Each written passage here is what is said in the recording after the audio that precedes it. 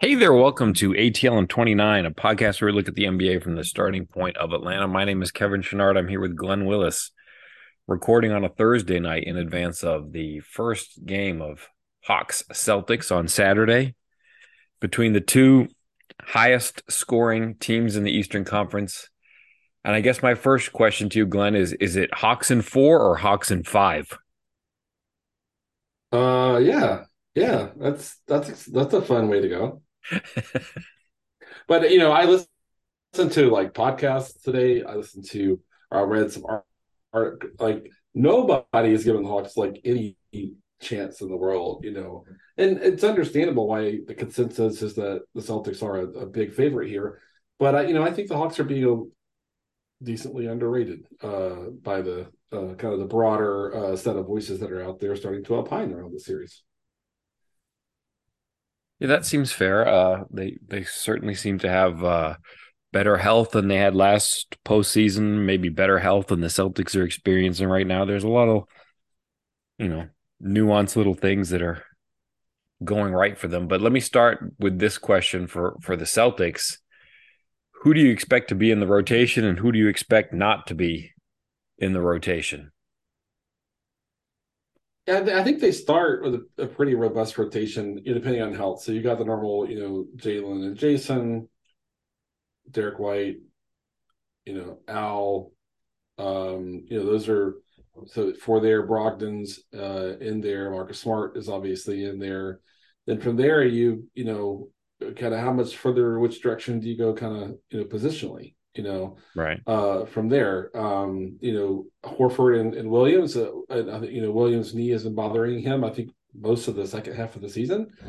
Grant Williams is there. That's the list that I absolutely expect to see like in the rotation the whole Right. way. So that's eight. You Right. included the two Williams there at the end. So Grant Williams, Robert Williams, that gets it to eight. Is there a ninth person? Is it I think it's Sam Hauser. okay? Yeah, I think his shooting fits. Like his shooting and ability to move the ball fits. They could just drop him right into everything you do on the offense in a way that none of the other guys that are kind of on the bench there can do. And so that's nine for me. If they need a little bit more shooting, maybe Muscala becomes kind of maybe a tenth. There I think he's a really tough fit defensively for what they want to do. But if they just want to if they got the five out stuff really, really rolling and they want to keep it rolling, I think he's a guy that could turn to for like a short stretch or two more than Blake. So that's me. What do you see there that I don't see? No, that's that's spot on with what I was expecting. That's I don't think I would have said anything differently than what you said there. But sort of keeping along those lines, then I mean, I'm sort of expecting then that the Celtics are going to be starting with a five out look. Starting Horford at center. Essentially with four perimeter players, and that puts Capella maybe in a little bit of a weird spot. So how do the Hawks sort of make that work in the sense of what's the best way to word this? Like, do you try to match Capella's minutes with the minutes where Rob Will is going to be on the floor? Uh, you know, do you have to have Capella be the one guarding Horford, or could you try John Collins there and try Capella on somebody where maybe he could zone up a little bit and stay closer to the rim? Like, how is this going to work? Uh, when you've got Capella, but you've also got a five out offense that they're facing. Yeah, I think it's a great question to explore as a natural question to kind of probe for a few minutes. But I do think, based upon kind of some of the conversation I'm hearing, that people are kind of writing off Clint's ability to be on the floor for important stretches in this series. The five out stuff can get him like right up in the middle of the floor. Like they'll use Al to screen right at the top of the key or to run their what they call their delay set where he's facilitating at the top of the key, right at the Mm-hmm. top of the key to pull click way up. And that opens up a lot of what they want to do, like the tray, for example, and stuff like that.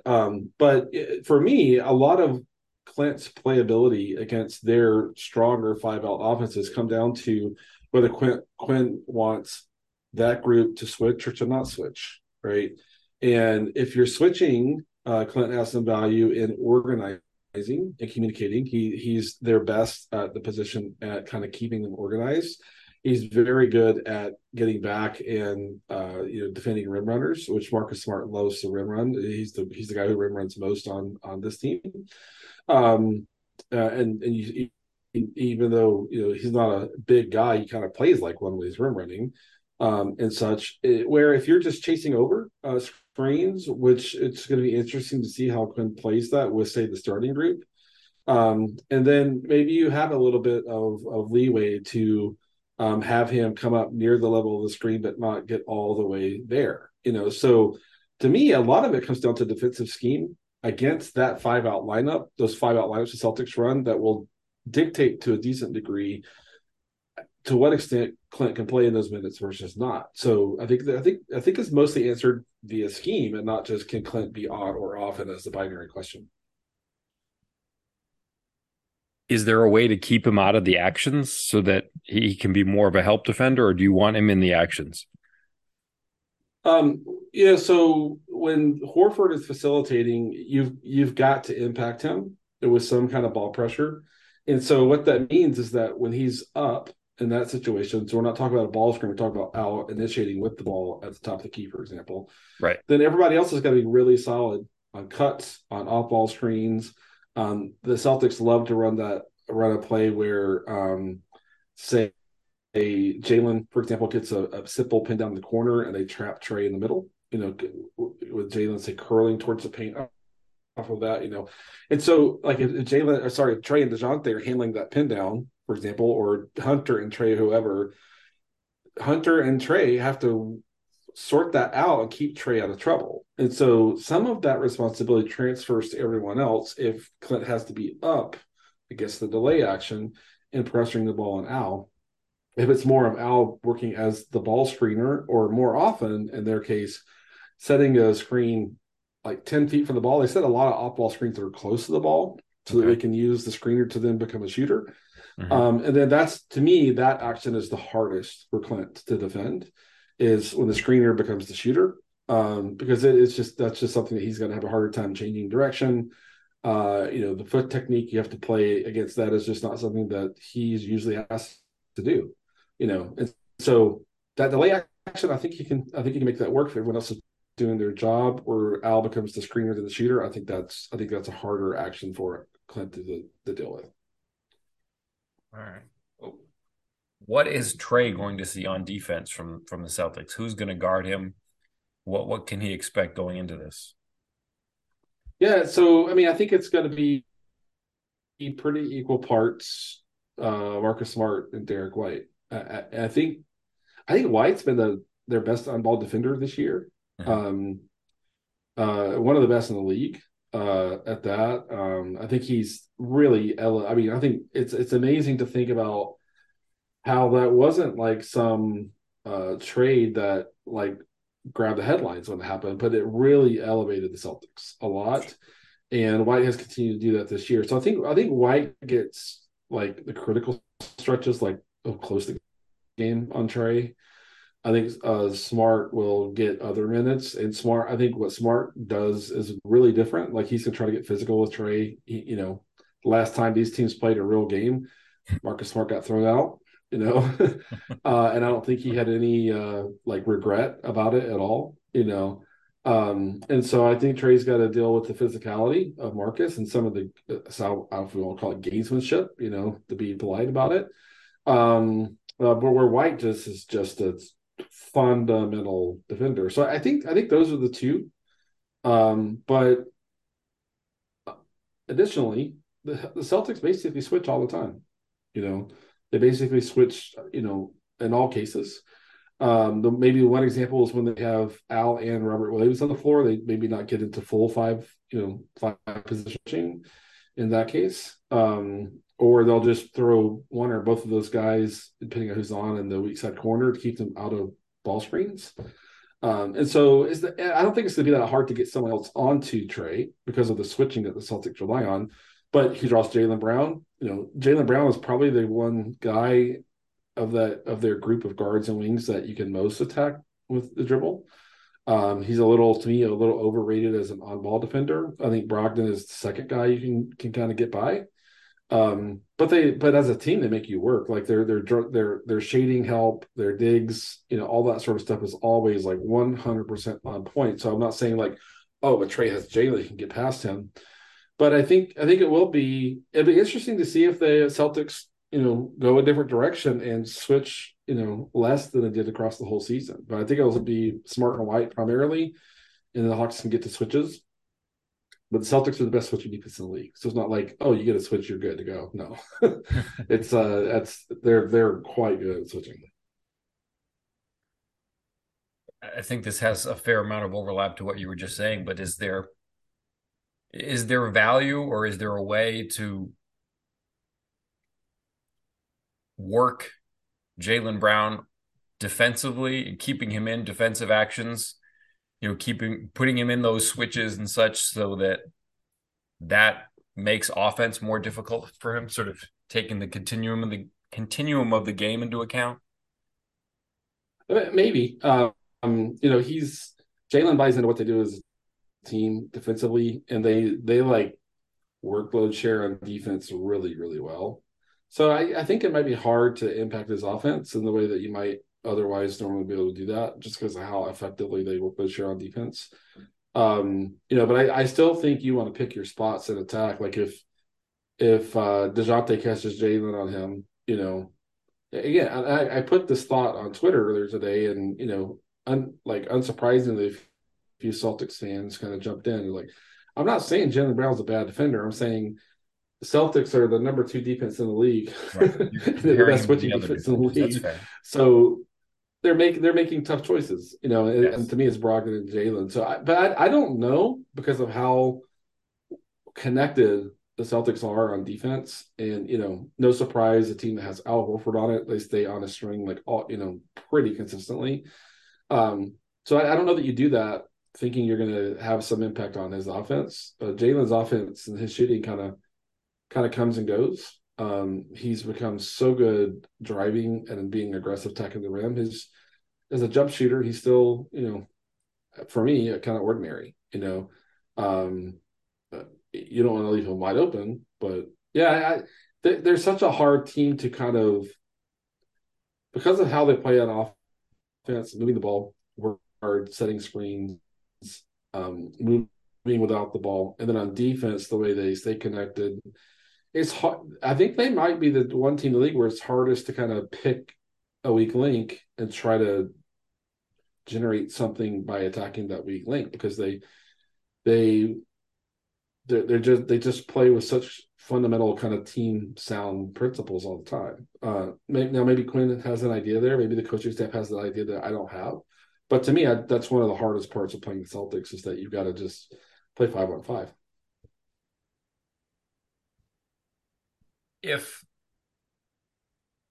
as you were mentioning, it's difficult to sort of pick the defender that you want to pick on when they're switching. It's assuming that you can just kind of get the switch that you want, but they're good at defending that. If you go about another way of attacking it and you put a big in the action with somebody like Trey, can you slip those screens to make, sort of keep the switching off balance? And if so, like which of the Hawks bigs would be best suited to kind of be in those actions with Trey if you want somebody slipping? Yeah, I mean, Clint's great at slipping in the middle. Akongo is I think, a little more solid slipping from the side, which is a tighter angle and requires better hands, I think. Now, Clint can get baseline on an empty corner side pick and roll. He's good. He's golden there. But if they force Trey on the baseline side, then Clint rolling towards the basket, I just think it's a tougher angle to deliver the ball to him. So if I have a choice, I think I want Congo on the side. The hard part about what you're setting up there with the question is the Celtics do an amazing job just keeping their bigs out of the pick and roll. So it's funny, when I went back and watched some of the some of the play from Hawks versus Celtics this year, the two games that mattered. I did not remember that. We all remember last season the Celtics basically putting Robert Williams in the weak side corner, making him that helper. So I think of us Right. now as kind of the Jaren Jackson Jr. kind of specialty. JC's done a lot of that too, right? Not in a similar setup and such, but they did that with Al a lot this year, and where they put Right. him in the weak side corner and keep him out of the ball screens. And if you bring the guy that let's say Hunter starts in the weak side corner, and they want to bring him up to put say Robert Williams or Al in that, the Celtics will just pre-switch that, and whoever lands in the corner, the big will take that guy, and say Jalen or Jason will come up and follow him. So the Celtics basically just won't give you that. And that's where I think being slipping and being really physical on the strong side of the floor and the speed that Okongwu has, especially in tight space, to get there before Al or Robert Williams can kind of get over there, and then the passing skills of Okongwu as well. I think are going to be pretty important, a pretty important part of how they attack that. But great question around that. But the Celtics just won't let you do that to their bigs. They just won't. Uh, I think in that answer, or maybe the one before it, you mentioned emptying out the corner, and I know you've tweeted about that as well. So, Yeah. explain, for our listeners, what that means, what advantages you get out of that. Yeah. So for me, the empty corner side pick and roll is probably the hardest action to switch.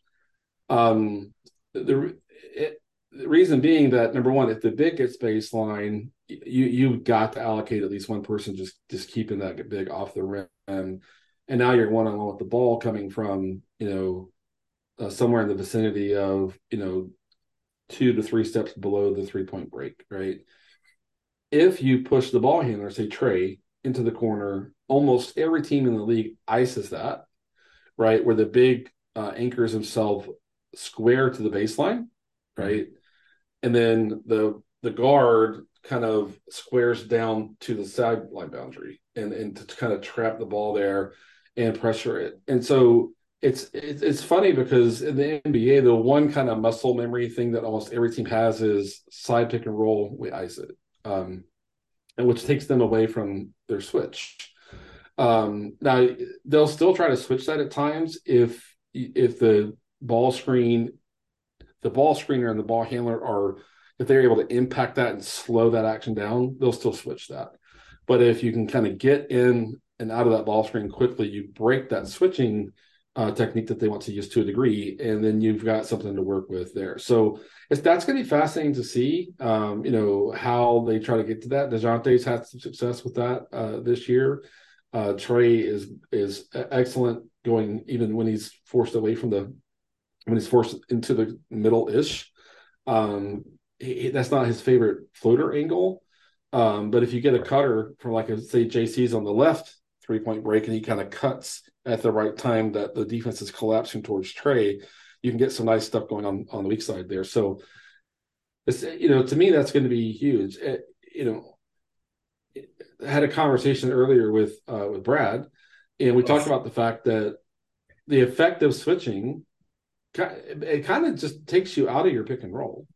I mean, it's really hard to generate stuff in your pick and roll versus a team that switches so effectively like Boston, and especially since they won't give you their bigs, into that action.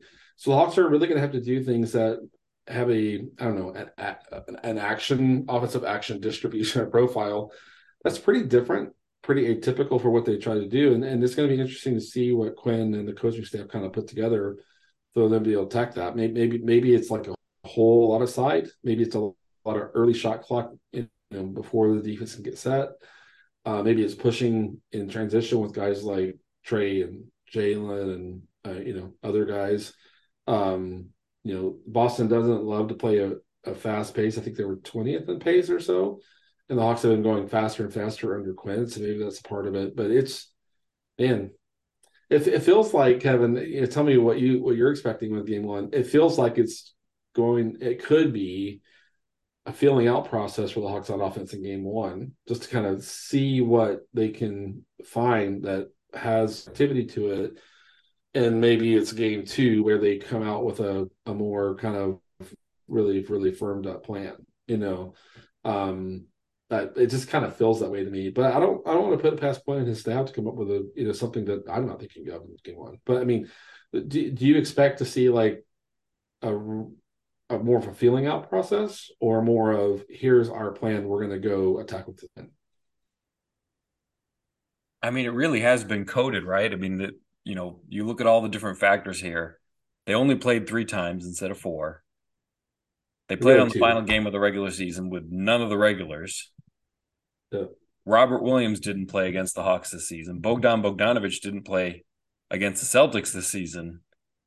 So when you say there's a feeling out process to come, that Could be also both ways, Quinn yeah. not being the coach, so that kind of Yeah. nullifies one of the games too. It's like, yeah, it seems very reasonable that there's going to be some sort of feeling out process, and there are 2 days off between game one and game two to maybe get some of that sorted out. That you can have a walkthrough or a practice, a light practice where you can kind of implement some of those changes once you see what they have done and figured out what you want to do to react to it.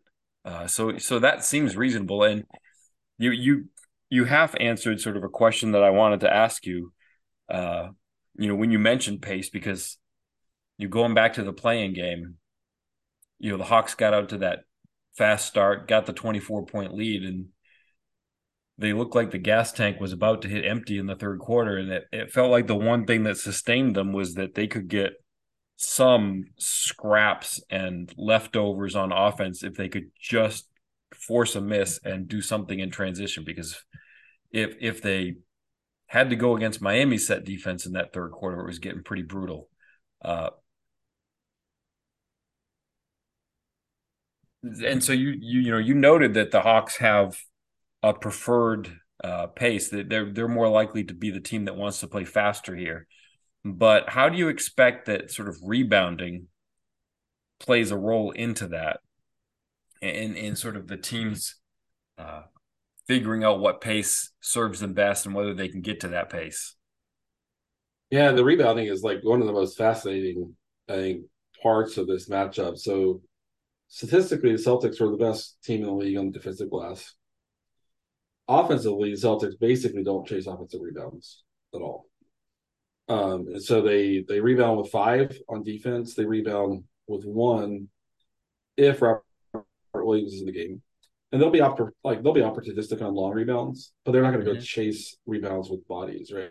Right. They're going to get back in transition, and so that's fascinating to me because the Hawks are one of the best that both all of Okongwu, Capella, JC, and more and more and more Jalen. And even Bay has been good on the Yeah, offensive Bay. glass. I was good. You know, When you said more and more, I was expecting the word Bay, but you're right, Jalen. yeah. So it's interesting. So the Hawks, on paper, you look like, well, there's probably not much opportunity there, but the Hawks have to generate offense on the offensive glass. They just have to, in my mind. Um, um, but the Celtics make it hard. Um, Now, one thing that might work out for this matchup, because the Hawks are so talented in the offensive glass, is with the Celtics switching, maybe you get some favorable, kind of rebounding matchups where it's like, say, Derek White on Clint, or Sam Hauser on Onyeka or whatever. And when those happen, they have to make the most of those things, because for Mhm. me, like the big theme, and I mean, we could talk in detail. I'm happy to do it about the Hawks have to switch crisply. The Hawks have to get over screens to stay connected to their man when they're not switching. The Hawks have to rotate with urgency the whole game, every game of the series. They have to communicate switches. So they have to. I mean, their defensive execution has to be, 150 what it was on average across the regular season for them to be viable here. Right. But if you kind of look at how the Hawks can counter what the Boston does at the 3-point line, you know, I think Boston is averages like about 13 plus 13 to 14 at the 3-point line on the season, maybe even a little bit more than that. and they give back, I think, 2.7 in the paint, so they're minus 2.7 in the paint. But when these teams play each other in the regular season, the Celtics were about plus 15 in the 3-point line per game. The Hawks were like plus almost 17 in the paint. So for me, like to start with kind of a baseline formula that works for the Hawks is can the Hawks, I think we have to accept the Hawks are generally going to have a negative point differential in the 3-point line this series. But can they neutralize that with points in the paint? That comes with attacking with side pick and roll when you have the opportunity to do so. That comes with putbacks. That comes with transition. That comes with Jalen like pushing the ball. One of my favorite parts of the Miami game was that when Jalen made mistakes, he was given a chance to turn around and make a great play the next possession or the next possession. And I think that's going to have to be kind of the approach in this series as well, is to play those athletic guys. Because if the Hawks can counter, what we expect the Celtics advantage at the 3-point line with their own advantage in the paint, then it comes down to free throws. And Celtics are like bottom 5 in free throw rate. It comes down to transition points. The Celtics are great in transition, but they don't chase turnovers to feed that. They just kind of run to spots, and they space the floor even in transition like perfectly. Right, they're amazing at that. And so, but if you can neutralize the 3-point kind of math, the points in the paint math, maybe the Hawks can get more in the free throw line. Then it comes down to loose balls. It comes down to transition, who can kind of get back and match up on those sorts of things. But the Hawks have to be, I don't know, plus 20 in the paint, really to kind of give themselves a chance to win the game. And that means playing JC, even though like if you listen to Zach Lowe and Coach Thorpe, who do a great job, previewing series. I listened to that today. And they were like basically saying John Collins can't play in the series. Like they have to play John Collins in the series. They absolutely Right. have to, right? And for me, and Jalen does a lot of that too. And if you can get Bay at the 3 and or JC at the, I mean, you got 3 like impactful rebounders there. And that's where Glenn has to lean into that. Yeah. Is there anything that I've missed here? Anything that you wanted to talk about that we didn't discuss? Uh, so I'm curious about your thoughts. Defensive lineups, like so in the Heat game. I keep saying series, the Heat game. Like we talked a lot about Bogey and Bay together breaking what the Heat wanted to do defensively, and Quinn played them a absolute ton in the first half. Close with JC, in the second half. I think just kind of went with guys that he trusted, not put the other team in the bonus, and things like that. Because of how much the Celtics make you chase over screens, because of how effectively the Celtics move the ball and force you to rotate across a lot of space to rotate, close out, etc., X out. I think it's hard to play Bogey and Bate together, and so I think it's going to be like Bogey or Bay plus Hunter maybe spending some time that we might think of it as a 2, when DJ or Trey is off. But what is your thought thinking around what the Hawks can deploy from a kind of a lineup construction standpoint that can deal with all the spacing the Celtics achieve, all of the screens on ball and off ball that they make you deal with? Because Bay's pretty bad at that. Bogey's pretty bad at that. And so but their shooting has been absolutely critical to their best offensive stretches in the last, say, 3 weeks of the season. So what's your thought process on kind of what they can do with from a defensive lineup standpoint to deal with what the Celtics force opposing defenses to deal with?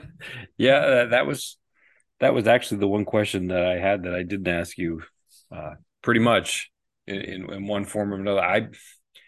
I mean, you'll probably do some staggering there to make that work. While I don't believe that John needs to just go away and hide and not be a critical piece of the rotation, like they may want to close with one of Bogey or Bay, and so if you're trying to line up minutes so that one of them is available to close with 4 other starters at the end of the game, that's one way in which you can kind of automatically split them up because you're saving one and playing one with the bench units. I think that's going to come into it. I think, end of halves, one will still be on to close. You'll save some of their minutes from the typical bench lineups and then put them in at the end of the half. So I think that's one way in which you'll do it. Like, who do you feel comfortable with Bay guarding? And it's offense and defense. There's so much motion and movement, and there's going to be tons of switches. So obviously they're not going to be on one person, but the Celtics at the same time have two great isolation scores that they can use. So like if that comes into play, who do you want Bay out there guarding?